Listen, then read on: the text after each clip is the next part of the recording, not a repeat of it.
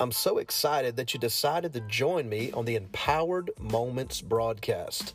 We're going to have a great time. You may be driving to work, you may be taking care of kids, or you might be in your office and you just need to take a break.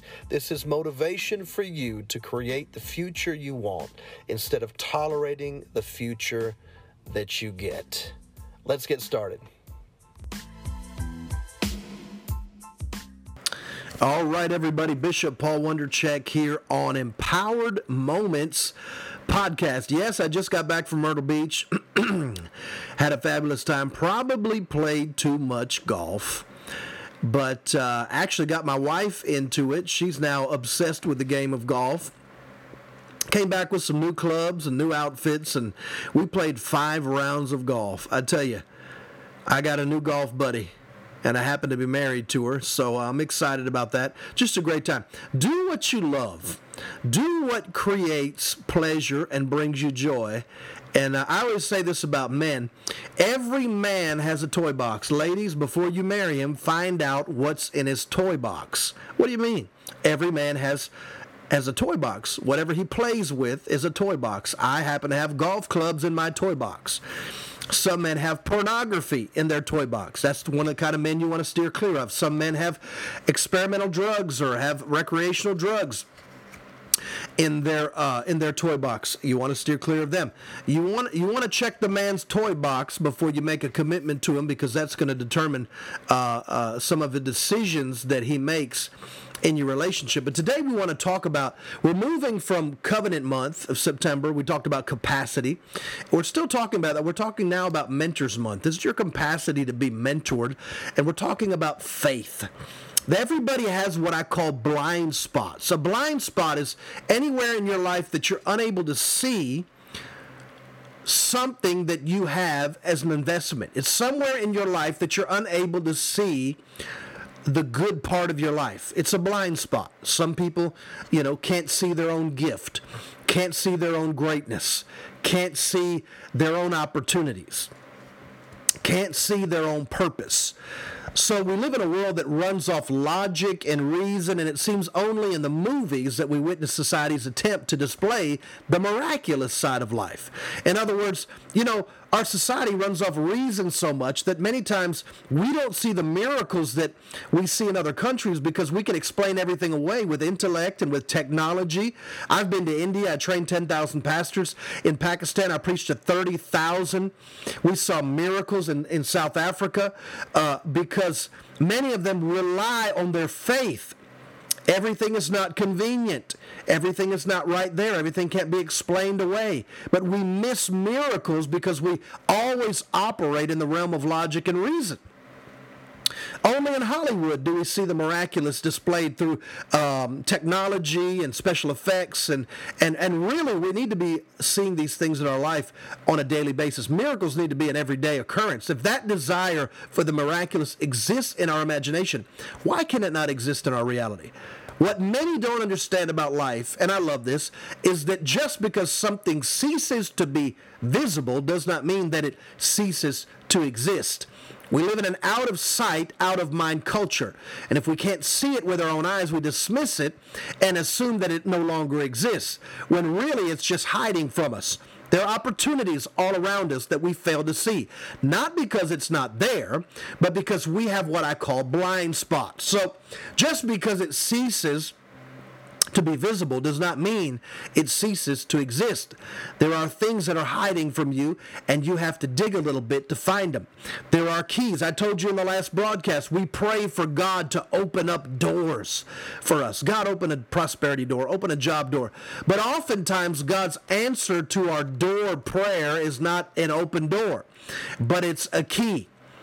So we pray for a door to open, and God hands us a key. God shows us a key.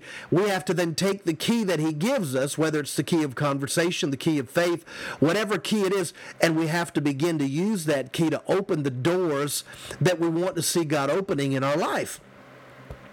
We live in an out-of-sight, out-of-mind culture, and if we can't see it with our own eyes, we dismiss it and assume it no longer exists when it's just hiding. That's how you know you're living in the faith realm, because God never calls something what it is. He calls it what it's going to be. And in his mind, it already is that. Romans 14, I believe 17, says, God speaks those things which be not as though they already were. In other words, God will look at something that's not, call it what it is, and it will become what he called it. Why? Because that's the faith realm. You're able to look at the mundane and see the miraculous. You can look at a mess and see a miracle. You can look at a tragedy and see a triumph. You can look at adversity and see an anointing. You can look at any situation that's negative and you can see the positive in the midst of that situation. Oh, I love that. He calls it what it's going to be. God doesn't look at your problem and see a problem. He looks at your problem and sees the solution. In fact, God's a name changer, and I love this. I think I mentioned it in the last broadcast. God never calls something what he is. He calls it what it's going to be. God didn't call Abraham Abram. Abram means father. Abraham means father of nations. God's a name changer. If God wants to do something in your life, in the Bible, he changed their name. He said Abraham. Now, Abram means father. So, it doesn't take a whole lot of faith, to be a father. But God changed his name to Abraham. So now he had to be father of multitudes or father of nations. Now, that's going to take God to make that happen. Abraham was probably pretty confident that being a father was not a problem for him, even though Sarah at the time could not have a child. But God didn't just say you're going to have a child. That was hard enough for them to believe for. He said, now you're going to have nations. There's a nation inside of you called the Hebrew people, the Jewish nation, the Jewish people. And Abraham was the father of that. So God, I love that. He looked at Abraham, meaning father, and changed his name to Abraham, meaning father of multitudes or nations. He looked at Jacob, whose name was Trick, and changed it to Israel, meaning prince. He looked at Simon, which means shifting sands, and changed his name to Peter, which means rock. Isn't that awesome? So we got to understand that Abram means father. Abraham means father of nations. God will always change your name to something greater because it's going to take faith for you to be able to do it. It's an amazing name change. God changed Abram's name to Abraham, meaning father or nations. That tells me that God's plans for you are bigger than you're even seeing. Abram probably would have been satisfied being called Abram or father, but God had bigger plans. The faith realm will always require you to believe for something that seems impossible. Becoming a father is not difficult. We said that already. But becoming a father of multitudes or nations will take God's intervention to make that happen. Some people believe only in the possible realm. And God doesn't do possible. God doesn't do possible things. Only people do. God dwells in the realm of the impossible, meaning if it seems too big, it has to be a God thing. Our blind spots keep us thinking small and only living in the realm of the comfortable, having a job for 40 years and retiring with a gold watch. Many people call that a career. I call that an ordinary life. God has something so much bigger for you. Abraham's calling is all about bigger. It was hard enough for Abram to believe he could even become a father because he and Sarah were so old, but God likes the odds stacked against him. Not only is he going to give you a son, he's going to wait 20 years and give you a son in your old age. And this will begin a lineage of people that will be called Israelites or Hebrews, and they will become a great nation. There is a popular term today called to 10x something. We've heard it. To 10x something means to multiply your goals 10 times. They say, write a goal down and multiply it by 10. That's what you should do. Well, God wants to multiply our goals by 1,000,000. If you can see it in the spirit realm, in the faith zone, your life is much bigger than you think it is. I love that. I always say this, God can do nothing in your life until you see something, say something, or sow something. If you want to get out of the situation you're in right now, you got to either see something, say something, or sow something. You got to see a bigger life. You got to develop a picture. I've got a book called Unbound, Picturing, Pursuing, and Possessing Your Future. In order for you to come out of where you're at, you have to picture something better. If you can create a picture of your future that is bigger and better than where you're at right now, your life will begin to move in that direction. Then next you have to say something. Nothing happens in your life. God won't move in your life until you say something. You have to confess the Lord Jesus. Believe in your heart, God raised from the dead. You shall be saved. Confession is power. Confession is possession. I got to see it. I got to say it. I got to sow it. So now you've seen it, you got a picture, you've said it, you've confessed it. We start our Sunday morning church service with a confession. I could read it to you. Let me see. We do this confession every Sunday morning in our church, and I love it. It's so powerful. And we just started doing this because I really feel like church sometimes is a spectator sport. People don't want to participate. Church is not spectator. Church is participation.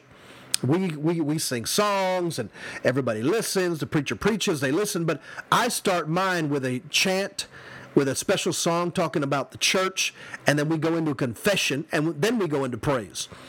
And our confession goes like this: I'm the body of Christ. No weapon formed against me shall prosper. I serve a God of prosperity and hope. His plans for me are prosperity and favor. The favor of God is upon my life and my family, and all that I do prospers. The courts of heaven have turned in my favor, and my offering, my prayer, and my heart are ready to be placed on the altar of God.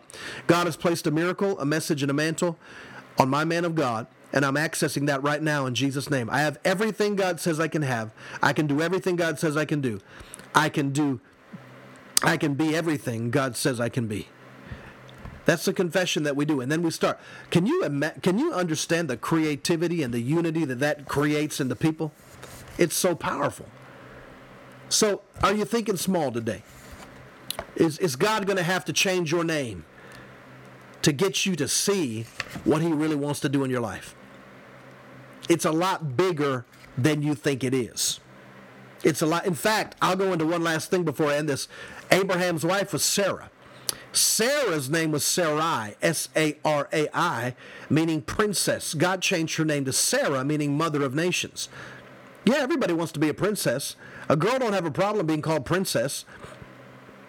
You know, that's just wonderful. That she wants to be spoiled. She wants to be doted on. God said, no, you're more than a princess. You're a mother of nations. Now you have responsibility. In other words, I love this. God changed her name from Sarah, meaning mother, to Sarah, meaning mother of nations. She was Abraham's wife, and God chose her to carry the promise. That's a lot of pressure to know that God put that responsibility on you to carry the promise. So much time went by that Sarah was growing doubtful about the promise God made by changing her name. Can you imagine being called mother of nations and being childless still at 90? She must have been ridiculed and mocked, how she was called mother of nations but had no son. She even became so frustrated that she told her husband Abraham to go ahead and get the handmaiden Hagar pregnant. But she forgot that her name was Sarah, meaning mother of nations. If Abraham had just been called father of nations, he could have had anyone mother his children. But no, God made sure to include Sarah in the equation by calling her Sarah, meaning mother of nations. In other words, Abraham, you can't do this alone. Some people may overlook you and try to fulfill their destiny without you, but God has included you in their equation, and they won't be able to sidestep you. Sarah was not left out by God, and neither will you be. Someone will not make it without you. Someone cannot fulfill their destiny if you don't fulfill yours. Isn't that powerful? Abraham would never have been the father of nations if Sarah had not been there to fulfill the promise with him. It took another person for the equation of success to happen. I'm telling you, when God wants to do something in your life, he puts a person in your life. When the enemy wants to do something in your life, he puts a person in your life. Who is supposed to be a part of your success equation? I hope it's us here at the Empowerment Zone. We love you. We appreciate you. These are the Empowered Moments podcast. This is episode 3. I hope you enjoyed it, and we'll see you and hear you, and we'll talk to you. We won't see you, but we'll talk to you in episode 4 coming up here next week. Love you guys. I hope you enjoyed this. It was a real blessing. I'm glad to be back from vacation. More good stuff coming. Go to bishop.p.tv on my website. Enjoy the Empowerment Zone partnership team. Hit the giving button, and you get face-to-face coaching, all my resources, 22 books, and a special Facebook group called Empowerment Zone. Join it today. Click the like button.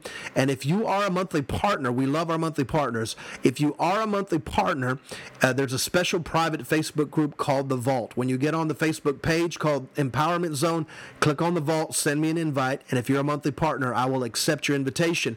And we have special videos on The Vault 9 to 15 minute videos of where I'm answering questions from coaching sessions, from partners, from proteges, and there's some powerful questions there.